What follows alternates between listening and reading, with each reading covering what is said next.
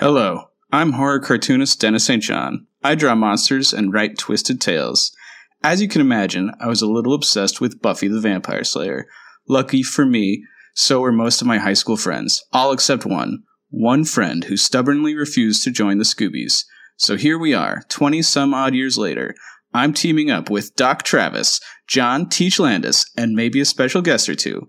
And we're going to make our friend, Michael Poley, watch one episode of Buffy a week until he's no longer the Buffy Virgin.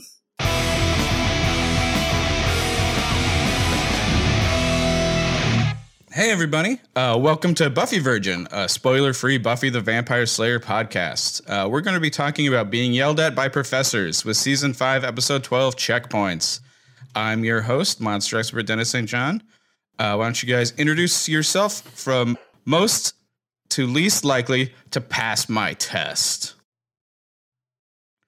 And it's a test of Buffy knowledge. Oh, okay. All right. Hi, I'm Travis. I'm probably most likely to pass the test, although John will give me a strong run for the money. Yeah, I'm John. I think I might do middlingly on a Buffy knowledge test. And my name is Michael. I would do the worst because I have not finished watching Buffy. I am the virgin. I've only seen up to Season 5, Episode 12, Checkpoint. All right. Yeah, we are excited to talk about this episode. But first, let's dive into the intense reactions to Fool for Love, which was, I believe, Season 5, Episode, 9 or 10? Audience reactions. We had some more controversial opinions this week, starting with Melissa Murphy said, the whole time Mike was complaining about the ending and how it didn't fit, I was screaming at my computer. The episode itself justified the ending by showing who William the Bloody was before he became the vampire, and what was the Spike we know now. Yes, he is a soulless vampire, so yes, most of his actions / behaviors come from an evil place, but most of the Spike persona we now know is a front to mask his insecurities and also his empathetic and softer, vulnerable side. The last scene was those traits coming out in him, something we don't see too often, but has shown up before with Drew a little bit.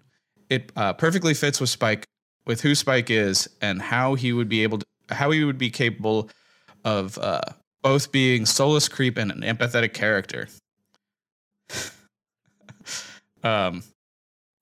You want to keep going, or do you want to? Yeah. Please, keep going here. I mean, I'm not going to be bullied into having other people's opinions, but I really appreciate how different, how interesting people, how different the Hicks were that we saw. Silver Spike quotes, "I kind of don't like this ending. ... Dear God, you're serious, aren't you? Lol." Kipa Nagoyi says, how to completely misread the character in the episode dedicated to reveal everything about him. Spike is not interested in murdering a Slayer. He wants the ultimate challenge. That's the difference between him and other soulless vampires, in particular Angelus. But you didn't talk about that scene at all. And over on Twitter, Silver, who I think is Silver Spike, I posted controversial opinions this week. And Silver responded, really? It's just a few folks surprised by how you saw this episode and its underlying theme. If you think that's controversial, then just count yourself lucky you weren't around and had been in the fandom when the show first aired. Lol.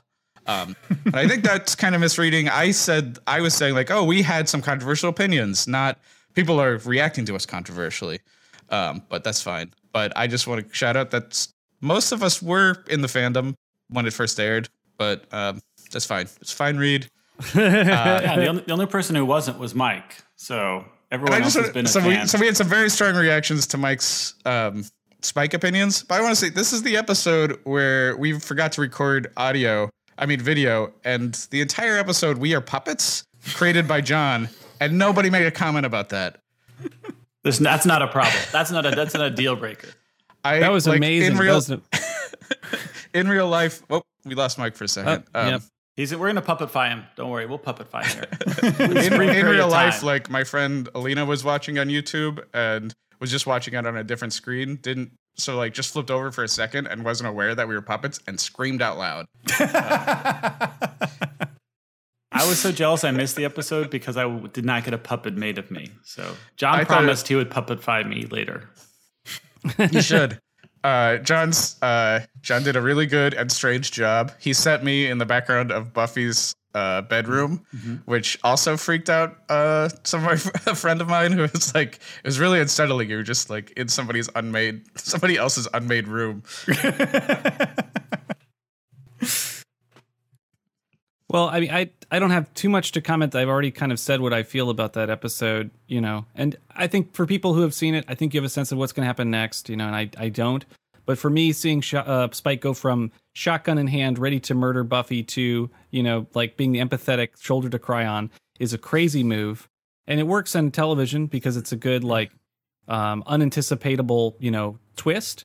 But I think as far as like a character, like, makes Spike seem completely untrustworthy.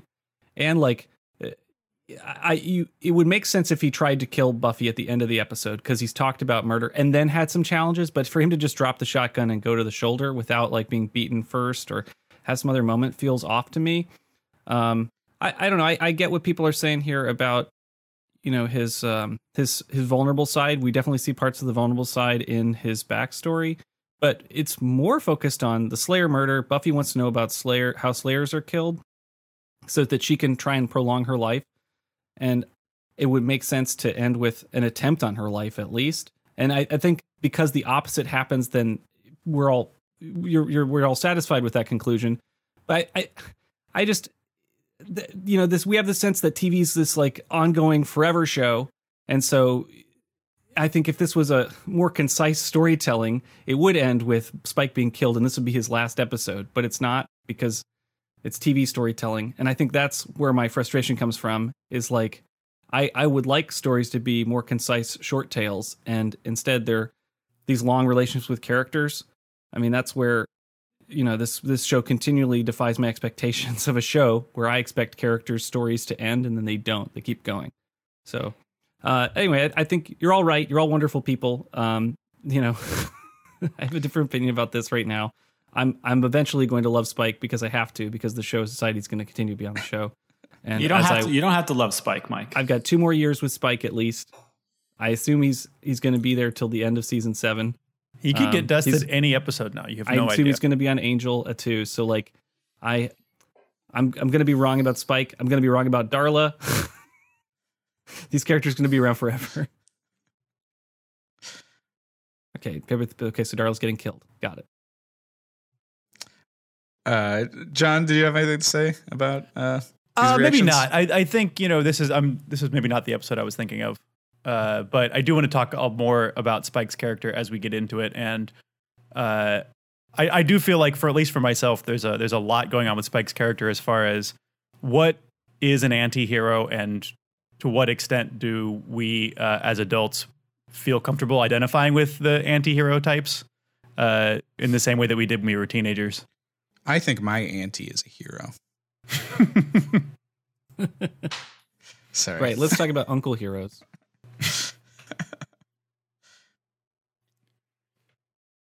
All right, why don't we move on to the summary?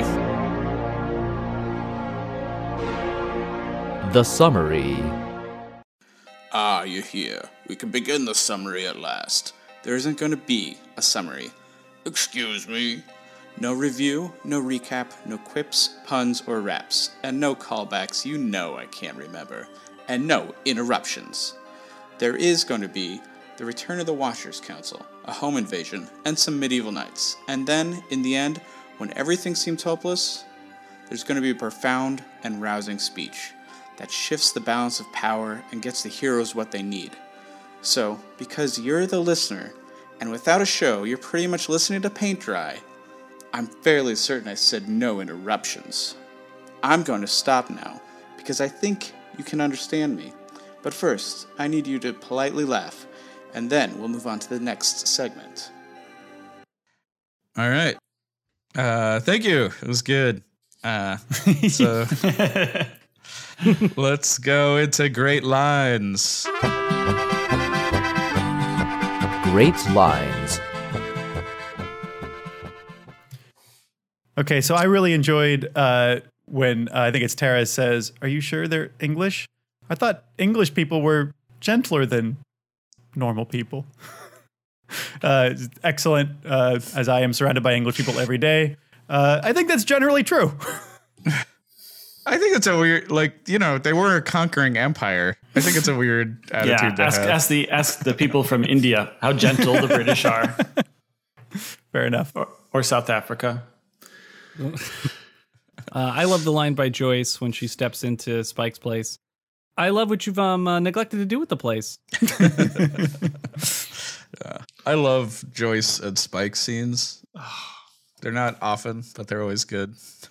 They're so good. I, of course, love Buffy's speech at the end. Everyone's lining up to tell me how unimportant I am. And I finally figured out why. Power. I have it. They don't. This bothers them. Iconic moment. Yeah. I thought about putting in every single Anya line this episode, but I'm like, man, I think I've done Anya quotes like 3 episodes in a row now. So I am actually going to do a glory quote. You might be tiny queen in vampire world. You still think it's neat having Slayer strength. Ooh, big deal. Stronger than humans. Who isn't? So good. All right, let's do the kill count before we jump in. The kill count. We had 1 vampire staked by Spike, 1 brain drain, and 3 medieval knights get whomped. All right, let's move on to weird noticings and trivia. Weird noticings.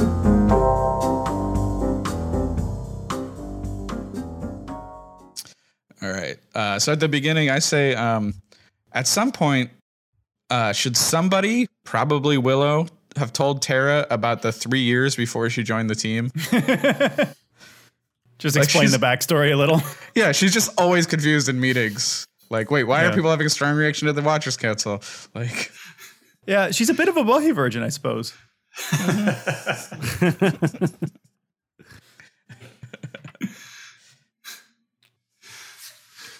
Did anybody else notice Dawn's donut pajamas? I did. She has these excellent donut print pajamas. So it makes me like I have like a little bit of a headcanon going on where there was one Christmas where Joyce got both the daughters' pajamas, where she got the donut pajamas and then Buffy got the sushi pajamas. Yummy Same sushi. year for Christmas. Yeah.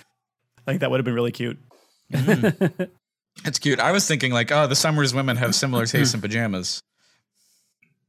Food-themed pajamas.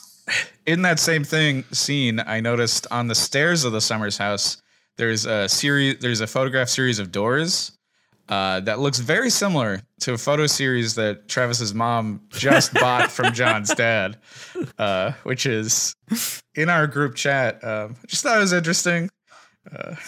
I don't know if we want to do a side-by-side comparison for the YouTube or not. Oh man, Johnny, you can screen grab? I could. I could. Credit where credit's due. I think, I believe while my dad did the processing and printing on those photos, I think his partner actually took them. His partner Vicky is the actual photographer there. Oh, okay. My mom loves the artwork that she got from the door photos. series is really cool. Yeah, it's super cool. Printing's important too. I feel like that's got to be that's a code. Printing and framing too, because she bought it all. He had it all framed already. So, he does all that by hand, I think. So if you're in Dayton, Ohio, go to the farmers market and look for someone who looks like John plus 30 years. With Is your dad still rocking the sweet mustache? Oh, he does have a mustache. His facial hair kind of evolves over time. I'm actually not sure where he's at this particular moment. Okay. Sure, this is super interesting for people who are just letting people are know. here for Buffy. I may cut this section way down. My dad, by the way, only has a mustache these days. Oh, I can't even imagine what that looks like. Michael, dad facial hair update? Yeah. Gosh, I think he's... Your dad has had a mustache for a long time, Mike. Yeah, I think he's pretty clean shaven these days. And my dad's clean shaven too these days. All right. These days. Has been for a while. I'm glad we had this chat, fellas. I love it. I love it. This is why It's a we're Buffy here. Virgin facial hair dad update. No, it's called Father's Stash. This section. That doesn't sound I think right. this could be a whole new podcast. I think Keeping it- men relating about their dads could definitely be a podcast. Oh No, my you're god, the right, dad yeah. cast. Call it dad jokes or something like that. I told you Maybe more- there's a podcast called Dungeons and Daddies that is somehow not like BDSM podcast. Well, because and that's ours would be about dads who aren't dads, right? So it's like it's literally about our dads Right. and not about becoming dads. Dungeons and Daddies, are they daddies? Yeah, I mean they're parents, they're Parents, fathers, yes. real life fathers, not Real life daddies. daddies. Yeah. Or maybe they're real life barbarians role playing as dads. Ooh. I like that. Yeah. All right, sorry. Glory has a second minion this episode. I think that's the first expansion we've seen of her team. Who is brutally assaulted by Ben, who gives such great advice. I mean, Still some open wounds there. Like, yeah, Ben can't be bothered without assaulting someone. Like, Glory is already assaulting these guys. It's like everyone's got to get their punches in. They're lumpy for a reason. I mean, it makes sense for her to like assault that postal worker, given that like that's basically a minion of the U.S. government. So just like anytime there's a minion, they're in trouble. Did it really bother anyone else how there's going to be all this undelivered mail? No, I 'Cause have I'm no like- sense of civic responsibility. So no, I did That's freeze like- frame and try to zoom in and read the mail. Some of it is junk mail trying to get you to switch from AT&T to presumably Sprint, but I don't know.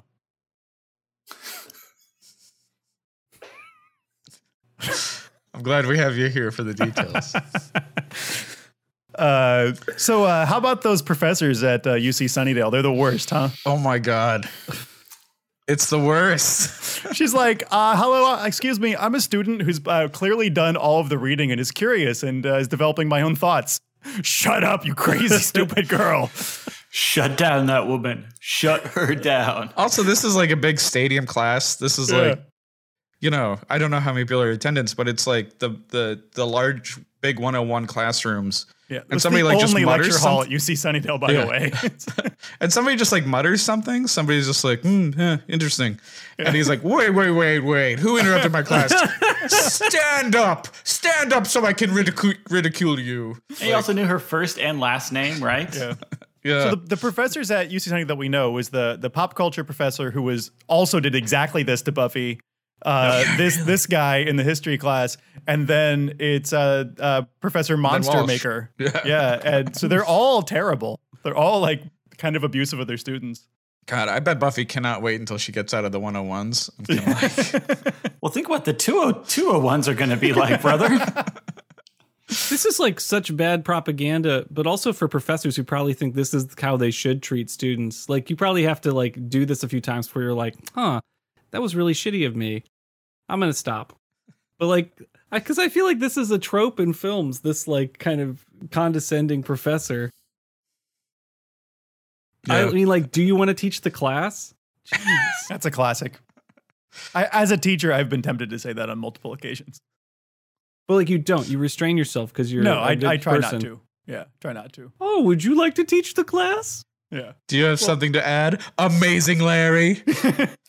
Also, like, if you actually do have like a combative student and you say, well, do you want to teach the class? You are setting them up for some class clownery right there. You're like just like setting the joke up, and you shouldn't do.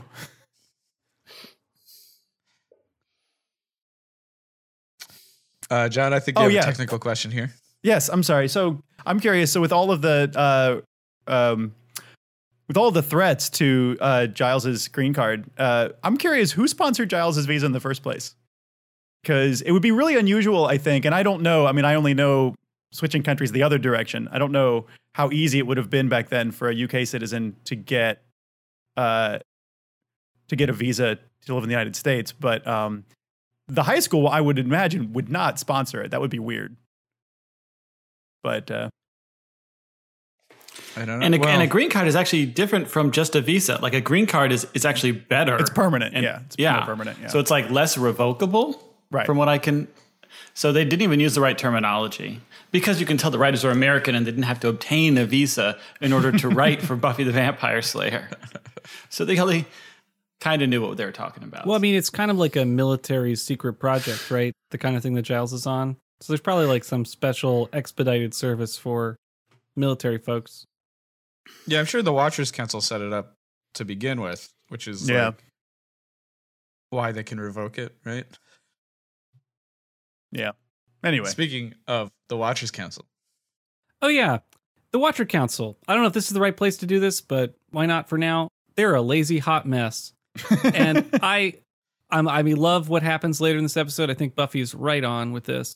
But gosh, the way they kind of like barge in-ish, start going through all of Giles's things and like start throwing shade at everybody, like they are a mess. And we haven't seen or heard from them in a season or two. On this show, they were on Angel. Like, I just can't. I was so angry with them. I mean, I assume everybody is, because like, what are they here for? And like, maybe they have a tip or two about Glory. Great, let's get to it. Man, I was so ready for them to be gone. And when Buffy, gets her fantastic comeuppance, and like an establishment of her power at the end, it feels so good, so deserved. I feel like this is the Watcher Council really laid bare for what it is. I mean, I get like how maybe, in the movie and then earlier in the show, there was a different sense of what the Watcher Council is, but like the writing on this is so good. It's so right onto what the Watcher Council like is and what it's trying to do. Anyway, I just love it. But they're a mess. Yeah, they're such dicks. That whole thing where they're like, I don't know if you understand how this works. The council fights evil. The Slayer is their instrument. You're like, that has not, like, fuck you. I mean, they've barely been implemented in the show as to that purpose, right? And then, for them to come in and then it's like, they have the interviews with all of her friends, and then they want to do another test because they already did one test where they tried to kill Buffy. They're going to do another test. And the whole function of the test seems to be to try and kill Buffy. But also, I mean, I think as Buffy states and as Travis pulled from that quote, right? It's like to diminish her and so that she'll be subservient to them because she'll feel inadequate, right? Or dead, which would be fine with them because then they can train a new Slayer, a younger Slayer, and maybe get better training in so that she's more subservient. Totally. I feel like their goal is to kill Buffy because they need a Slayer under their thumb again. Trav, I just wanted to highlight what you said. Yeah, I was saying I feel like Mike should be redeemed because the show does still treat the council like it's a big bad organization that everyone is afraid of. Even though it seems very silly to me that anyone would be afraid of the Watchers Council. Well, clearly they could like fuck you up with. Well, Giles is like they can kill you with the stroke of a pen. They're no one's better than them at bureaucracy or something. I'm like, they are terrible. They haven't contacted you in 2 years since they fired you. His idea of them being great at bureaucracy doesn't really hold much water. I mean, I don't know. I believe it because they're British. It's like it's like that line in Hitchhiker's Guide to the Galaxy where he's like, "I'm British. I know how to queue." It's like part of the national character for sure. I just wanted to point out the intense scene where Giles is so worked up he overcleans his glasses. Yeah, that was good acting. That was a great little character of cleaning his glasses properly.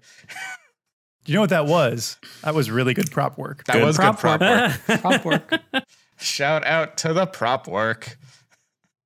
So the Slayer interview sequence where they're cutting back and forth between, Tara and Willow and for Xander and Anya. These are great scenes. I loved those scenes. They're really fun character moments, but just the questions like how useful are you to the Slayer and like everyone coming up with pretty short is like wonderful and hilarious. And the specificity of some of their questions are great too.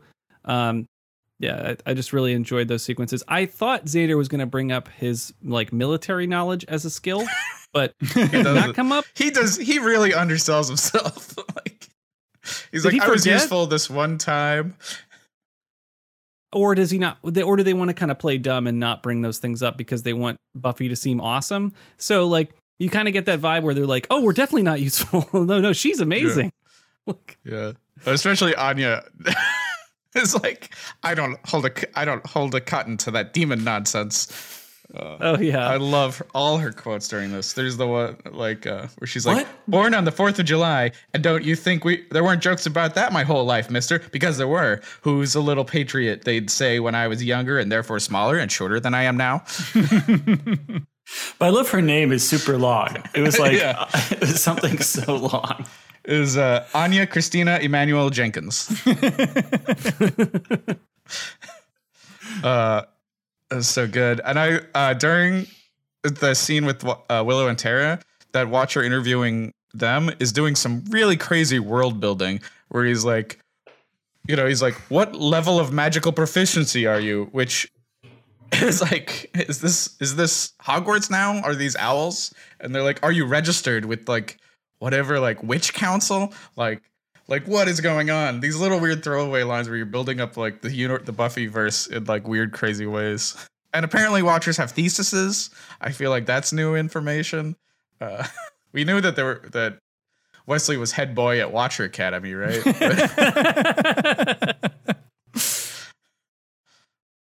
So much weird stuff. Yeah, the world building's crazy. Level 5. That's just like a great guess in general. Like it's not so low that you think you're like a wuss, but it's not like.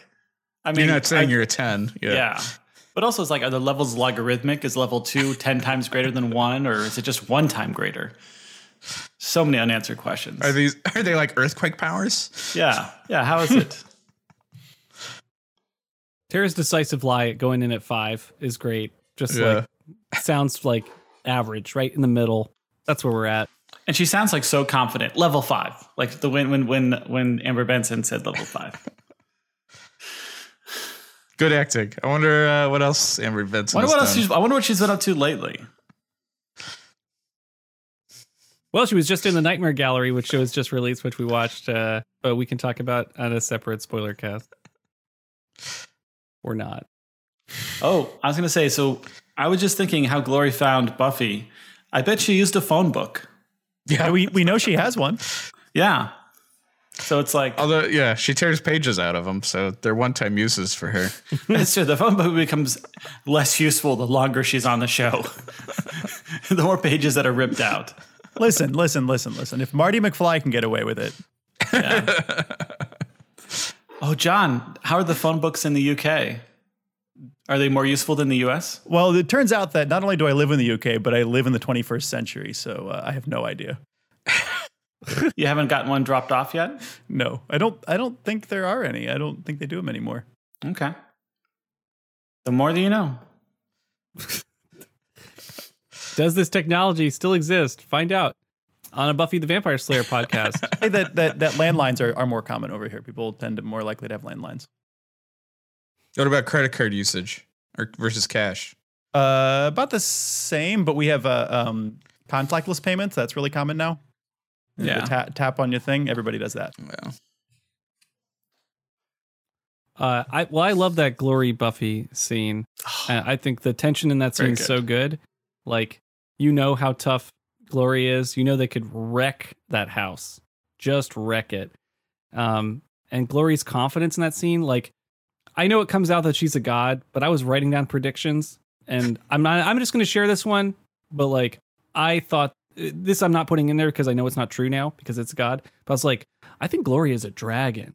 Just like that attitude, like as acting direction. If you said, Glory, you're a dragon, play a dragon. Like, I feel like that would work because she's kind of like super confident and crazy. Yeah. And I feel like if someone told me to play a dragon, I could roll with that as a Glory character.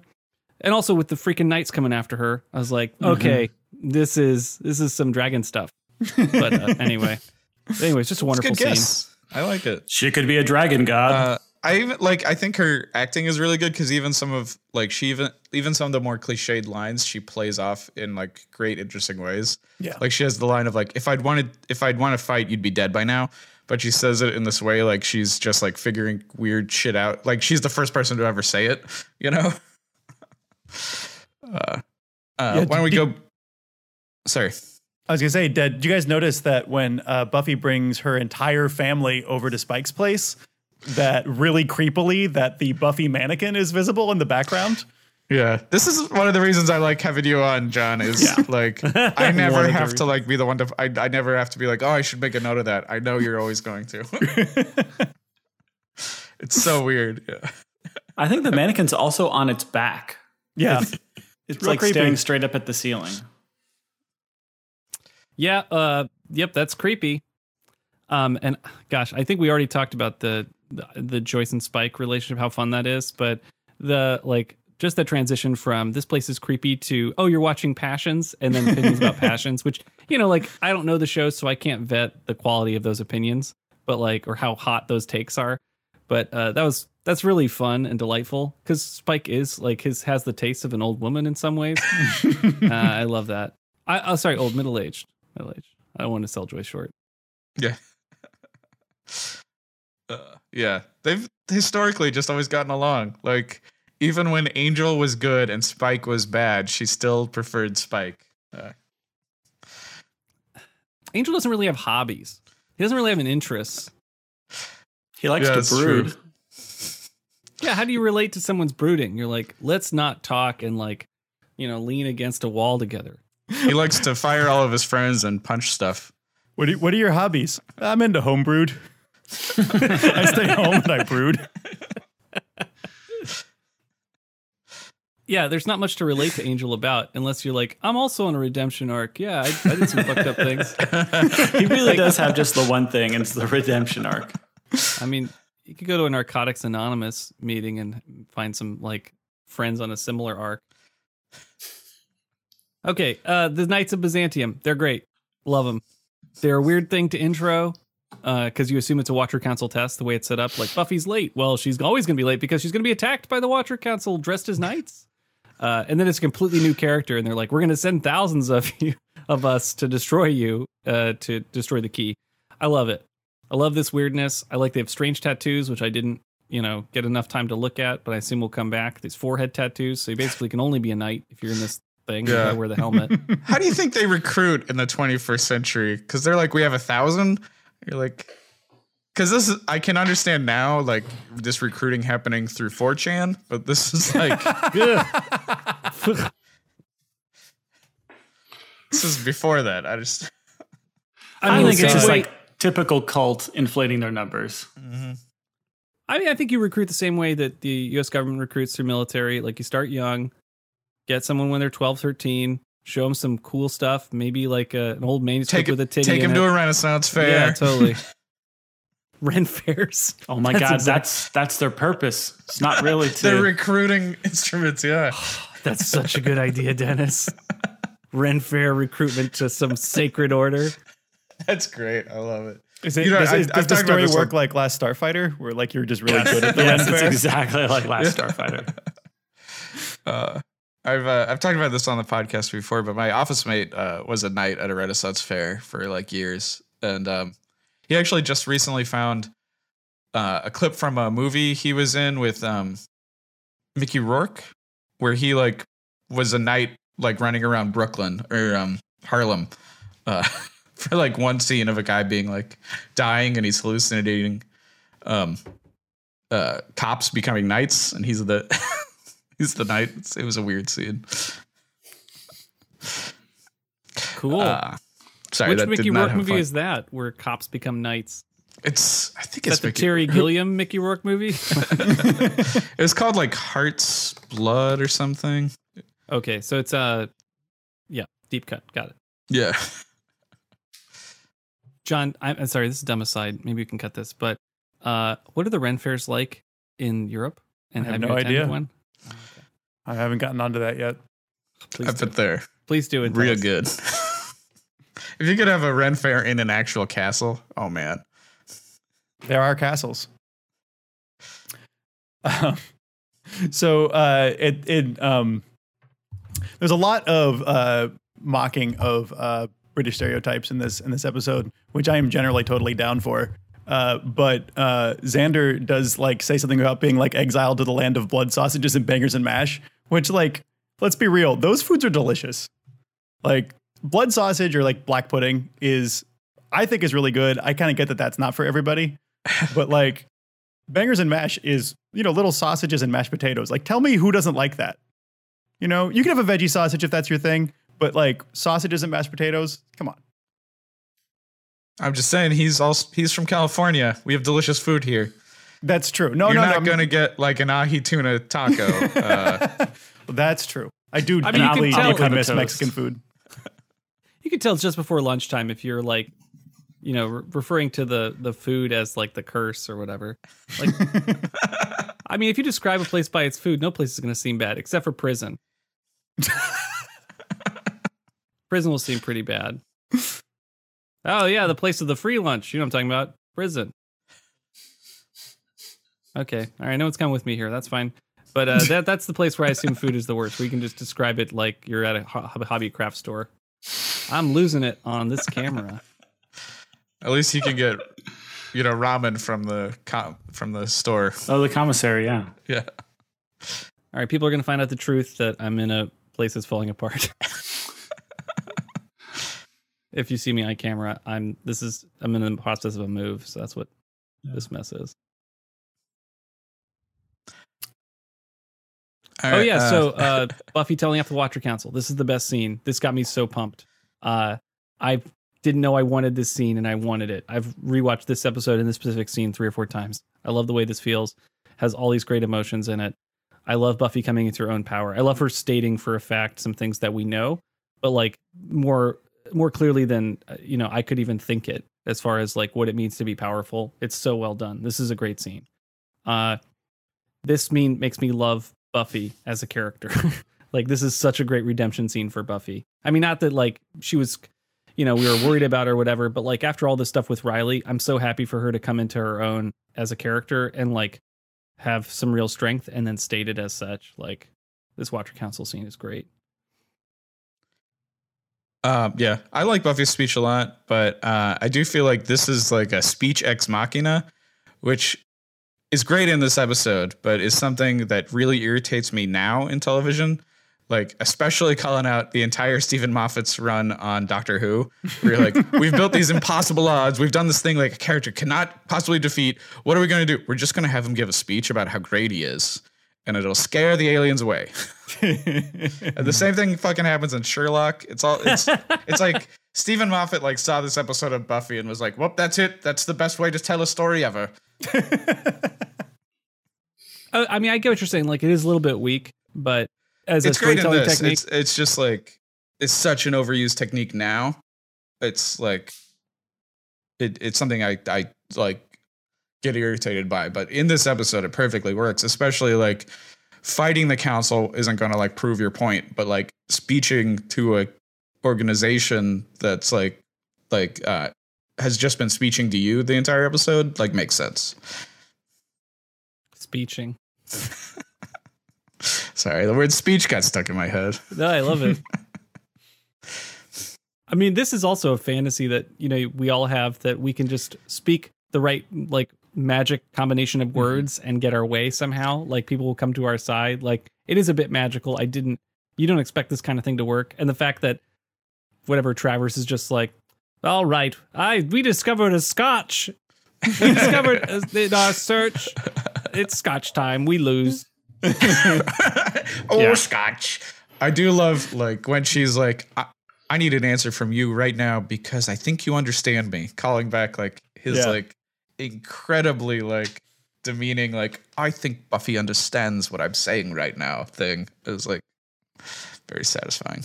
Also, I actually don't like when her friends cheer during her speech. I feel like that undermines the speech to when someone's like, all right, you'll get what you want. And if everyone goes, yay, it's like, hey guys, you had nothing to stand on. You have no power. You just revealed it with your yay. Yeah. Like, that's if you talk to the teacher afterwards, you're like, come on, let me just take the test again. And it's like, all right, that F is now an A. And you're like, wah, I did it. It's like, I tricked you. You run off dancing. You're like, maybe I made a mistake. Yeah, that Watcher Council, they are such a mess. And they're like constantly trying to interrupt and no interrupting. Oh man. And we didn't talk about the physical test, but she totally failed that physical test. That was bad. I mean, she was set up to fail, but oof, that was a bad fail. When that asshole complains about, she broke my rib, it's like, you were fighting the Slayer. What do you think's gonna happen? Look, she was supposed to protect that dummy. When you put an axe through the dummy, it's over. Like every gamer knows that. But so I was saying, Giles got like 2.5 years of salary all at once, all in one day. That's pretty amazing. And I think his finances were fine because he bought a store. So that is just like pure, like fun cash he just got. yeah, I have a prediction about that, so I'm excited. All right. Is that it for weird noticings and trivia? I think so. All right, let's move on to questions for the group. Questions for the group. So work reviews are stressful and seemingly arbitrary. Have you felt like you've been in Buffy's situation? Sure. Any funny stories? The nature of managers is that they sort of don't understand your job. Not that managers aren't important, but like the nature of a manager is that they don't understand the minutiae of your job. If they did, they wouldn't be your manager. So it's always very frustrating. Yeah. All right, cool.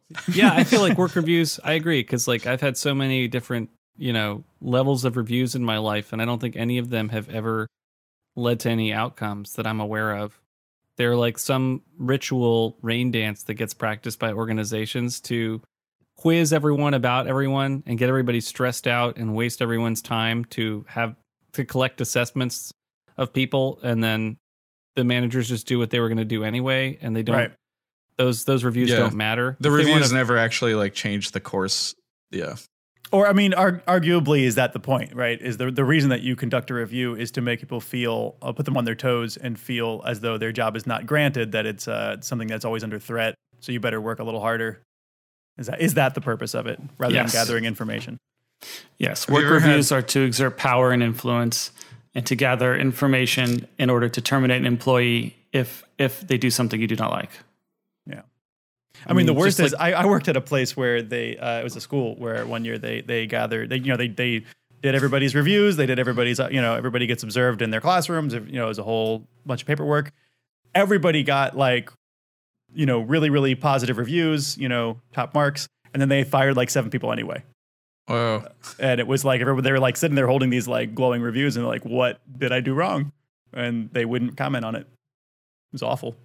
Wow, that's bizarre. Yeah. It's also super strange when you get like a review and somebody in it like is not your direct manager and like really doesn't know what you do. Like we'll ask you a question and then we'll be shocked by your answer. like that shouldn't happen. Like the reviewer should know what you do. Well, they haven't thoughtfully like even considered what questions they'll be asking or what the meaning of those questions are, right? Like yeah. It's how do you ask questions to someone whose job you don't understand? Right.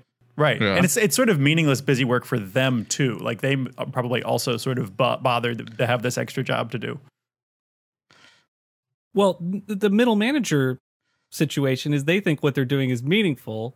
They think that this stuff has value and that there are levels in a system, but like it can be arbitrarily washed away with just a hand movement from an executive. So it's like it can matter, but it most often doesn't.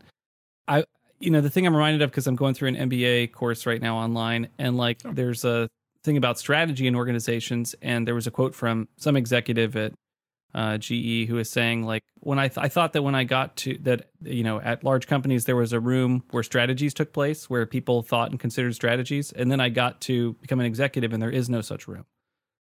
And it's like, oh, I think that these things are meaningful, but they're not. And anyway, I know we've said this over and over again, but like, wow, this is really, I feel like we should have this conversation 10 years ago, because like I needed to know not to freak out about this crap. Well, we didn't know 10 years ago. Right? No, we were like, oh, reviews are important. That's how you get your 3% raise. Right. That's how you get better. They want you to do better. Any other arbitrary reviews in real life? This feels like. This kind of reminds me of to me when my cousin-in-law was like applying for his American citizenship. Like I wrote like an essay about him and how well, how I knew him and how he was part of the family.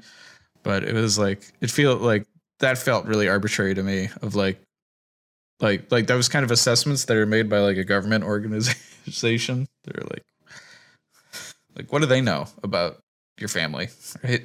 And how you have to assess like your real relationship with somebody for a government thing. Super weird.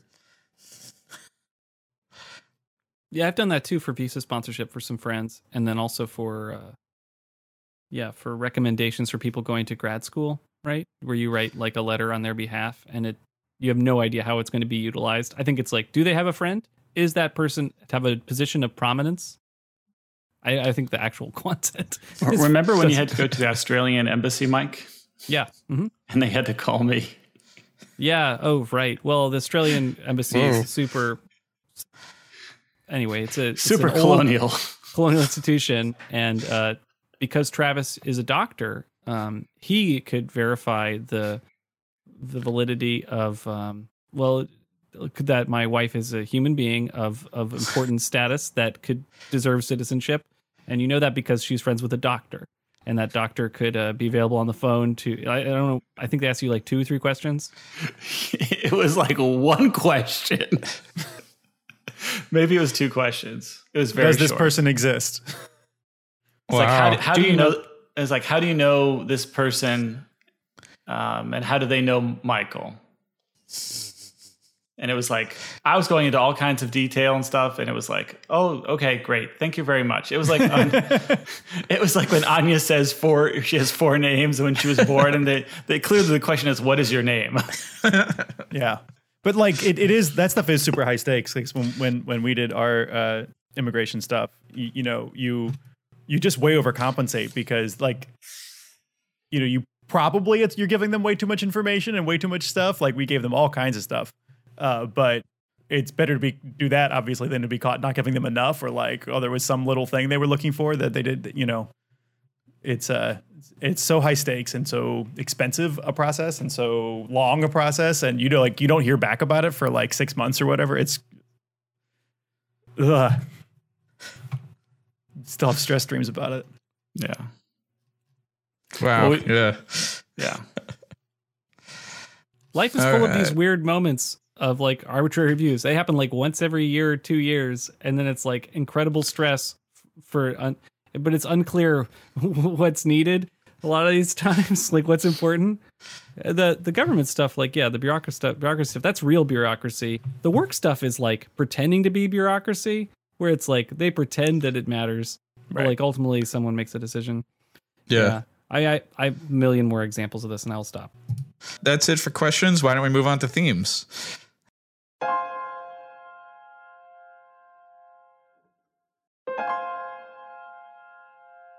Deep stuff.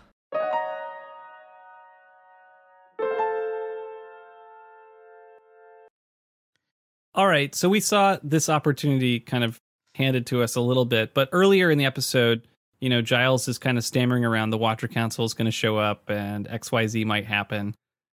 At this point, Buffy could give up Giles and move on without the Watcher Council.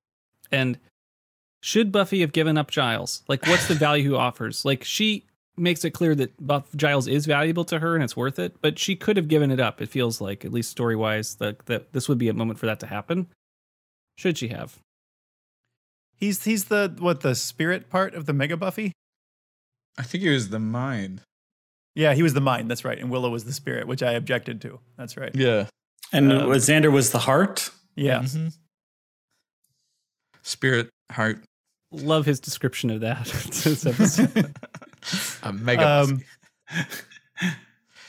Yeah, it's funny also he doesn't bring up like the whole like first Slayer thing, because it's like, that maybe is something the Watchers Council would be interested in. I mean, maybe I need to be clearer on like what the stakes are here, but like the Watcher Council's like showing up like a bull in a china shop to tell you have to take a test, and Giles like isn't associated with his organization again, but it like he doesn't control the association. It sounds like, and they can just show up, I guess, because of the deportation, right? They have the green card sponsorship for him, and he'll be taken back to England. If she just lets him be taken back to England, like this problem gets solved. I don't know. I think he's not only necessary now because she's training again, which is a big thing this season. But she's also got so much family stuff going on this season, and he's being a really good dad right now, at least in my opinion. So I think he's necessary. Yeah, he's emotional support. He's a point of stability in her life, I think. I mean, she could give him up. but I guess I would give him up because he doesn't stand up for the Watchers Council. So you can tell that he doesn't fundamentally think that the Watchers Council is evil or that they did anything necessarily wrong, because they show up and he treats them with respect. And the way the things in the season 3 episode 12, Helpless, that's the callback episode. We didn't really talk about it, but that's the episode that this episode calls back to.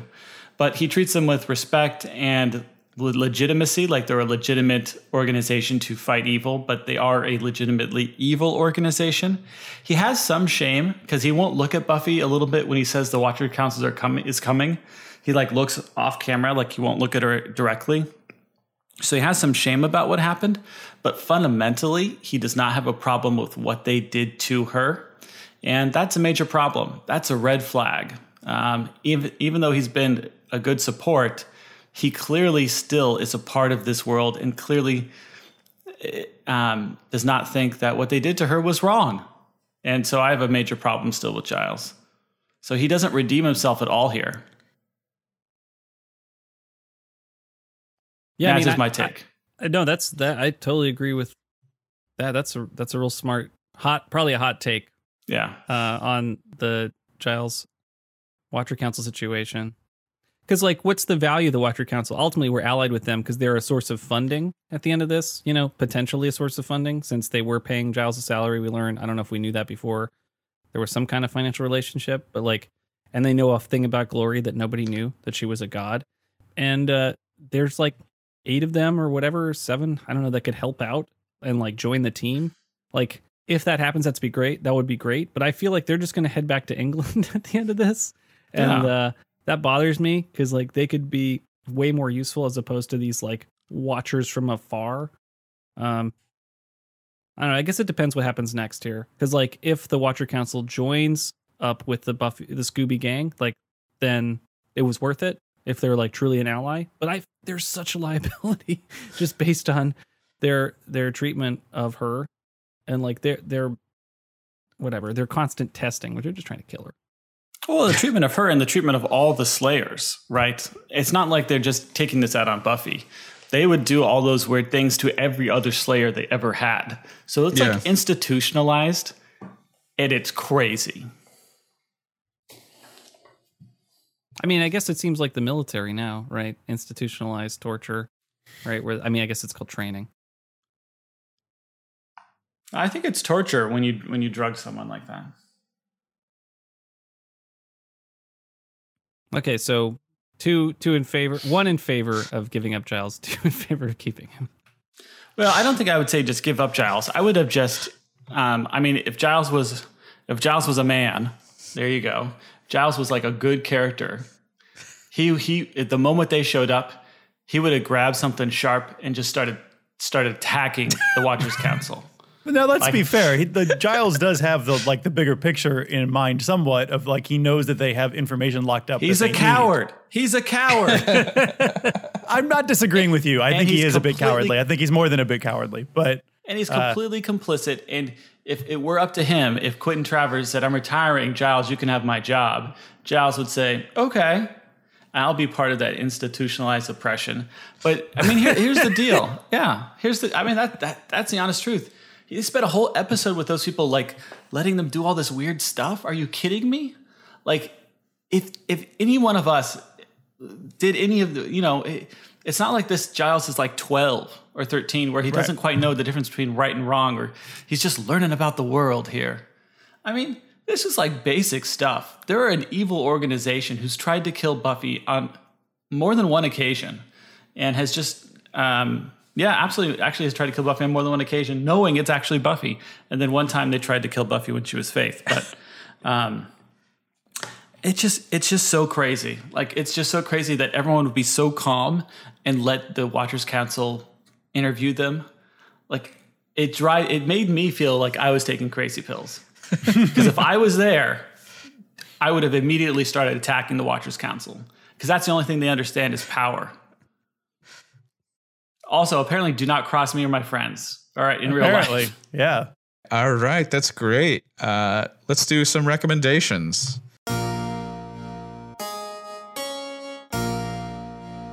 Recommendations. So because Anya was born on the 4th of July, I will recommend Born on the 4th of July. Brilliant. But, it's a good movie. It's probably Tom Cruise's best acting job. Yeah. All right. And because this movie had a British invasion, I'm going to recommend A Hard Day's Night. It is the best Beatles movie. So punny this week. I thought of a couple other things, but I was like, I'll save those for later. And it looks like there's some other recs from other people. I just wrote in Masterpiece Theater because Buffy references it in her speech. Any I have a more serious recommendation. Yes.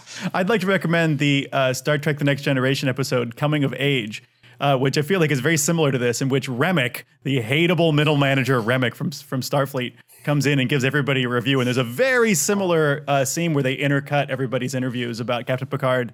And at the end, Captain Picard realizes the interview was bullshit and gives a speech. It's a very similar episode. And then Nice. and later in a separate story, Remick comes back and he has a space monster inside of his belly.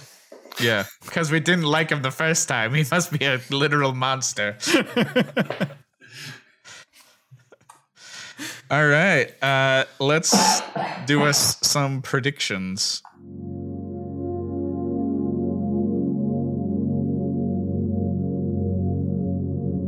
Virgin predictions. Okay, so taking a look, what is going on? Michael, your current accuracy rating. What is your magic rating, Michael? Because I can tell you that your accuracy rating is a 63.97% overall.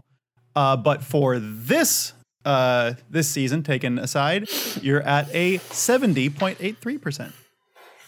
Well, I think that's at ordinary wizarding level. Yes. So it's level 5. Level 5 wizard. Level 2. So let's see how you did in this episode. So back in season 3, episode 7, this is before we ever met Quentin Travers. Michael, you predicted that the Watcher Council is concerned with bigger shit than Buffy and Giles. Now, I don't know if it's really, this is the final word or anything, but I feel like this is probably denied now because of Buffy's thing that she says to them about, like, without me, you're pretty much just watching Masterpiece Theater. I think that implies that their main job is to watch the Slayer. And, their behavior and their response to Buffy's big speech at the end certainly doesn't imply otherwise. So I think at least for now, we should go ahead and deny this. I think this remains to be seen. But it sounds like you're saying that this is what the Watcher Council does. I mean, it's not, I'm not saying they don't have anything else going on, but it does seem like what's going on with Buffy and Giles is their main focus and the biggest shit. What do you guys think? Although they were like, we've got all this information on Glory, that's what I thought you were going with this, because they have information on Glory. So I thought, oh, that's what he means. They have.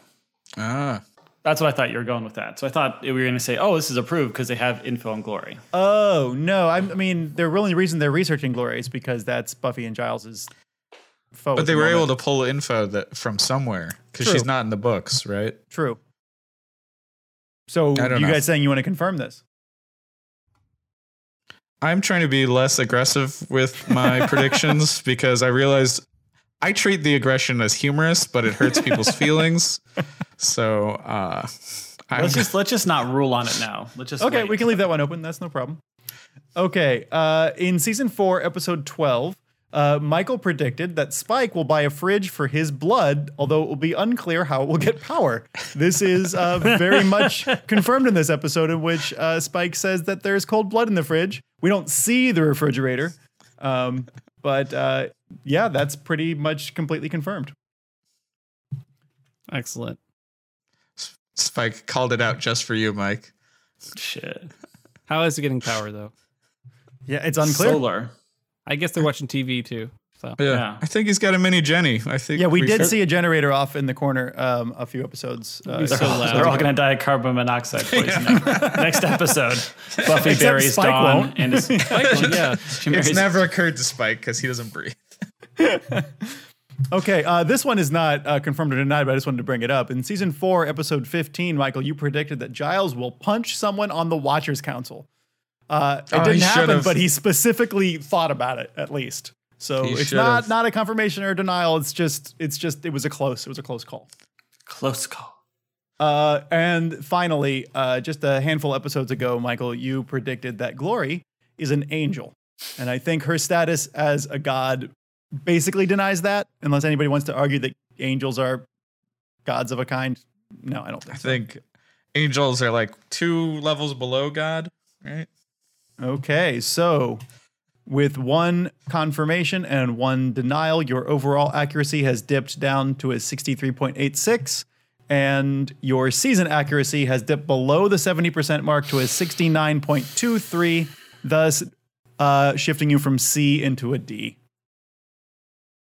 Well, I'm going to get it back with these predictions. You'll see. I got new ones. Okay, so first, Spike's going to get his brain sucked out by Glory, and it will remove the chip. I think she can remove it, or it may not be physically removed. Let's just say it doesn't function. Spike's going to... Gosh, this would probably be 2 predictions, right? But it's like Spike's going to get hit. She does the brain suck thing with her fingers slipping in, and that will remove the chip from Spike. And he'll appreciate it. And he'll immediately be able to punch her or whatever. But anyway, that would be cool if that happened. I want to predict that Quentin Travers is going to get killed this season just because I want him dead. Giles is going to do something dumb with the salary cash he gets. Like, that's 2.5 years of salary all at once. That's something dumb. Yeah. New car? I don't know. I don't know what Giles swag is. Whatever. He's going to get Giles swag. Second guy. shop, more library. Yeah. Franchise the magic box. The Knights of Byzantium are going to swear allegiance to Buffy. And then my super prediction, Buffy will command those knights into battle against Glory.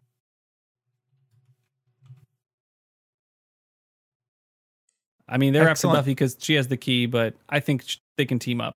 And she can give one of her super speeches, or whatever it is, and redirect their efforts towards Glory. She clearly needs help fighting Glory. Those knights look pretty rad. Let's send a few hundred. That'd be a great end of season battle to take place. And we just saw a few knights. They're like, we can get hundreds. Like, okay, let's Ren Fair this thing. All right, fantastic. Thank you, Michael. Welcome. Lots of quiet faces. We're just meditating. Some of these are really wrong. They're all wrong. All right, guys. I think that's it. So I want to say that I've been Dennis St. John. You can find me. I'm at Dennis Comics. That's DENISCOMIX on Twitter. And that's my .com. And I'm also on the brand new podcast, The Nevers, where we're going to be reviewing Joss Whedon's new show for HBO, The Nevers, and which isn't going to air for like a year, but we're just doing guesses and news right now. I recorded my first episode last week. Should be up soon. Should be up by the time this is on. And as always, you can buy my books, The Land of Many Monsters and Many More Monster Tales, and Amelia Monsters and Girls book, wherever the internet is found. And I'm working on new comics that you can read on my Patreon and see samples of on my Twitter and Instagram. Michael, besides packing up, are you up to anything? I'm just packing right now. I'll have more time for life again in September. All right. Which might be when this airs. Yeah, maybe. It's not really a plug, but can we talk about the fact that one of our guests was on Judge John Hodgman? Oh, yeah. Friend of the pod and all around good human, Jason Cooper, was on an episode of Judge John Hodgman where he ruled on whether his kids could use a Ouija board or not. So it was a really good episode. I listened to it, but I'm mostly really excited about this. I mean, I love John Hodgman. I listen to his podcast regularly, but my main excitement about this is that John Hodgman was on the Nappy Giants podcast doing his character of the deranged millionaire, which puts all of us only 2 podcast degrees away from the Nappy Giants. I'm really happy about that. That makes me really excited. That's awesome. Yeah, you guys should check that episode out. It's really funny. I think the ruling will surprise you. It certainly surprised Jason and upset him. It is really good. All right. Thank you, one and all, for listening and talking to us at Buffy Virgin. You can visit our website, buffyvirgin.com, for links to our blog, our YouTube, our Twitter, and Instagram, where you can see original monster drawings by me. Reach out. We love to hear from you. And don't forget to rate and review us on the podcast listener of your choice. And we'll see you in hell.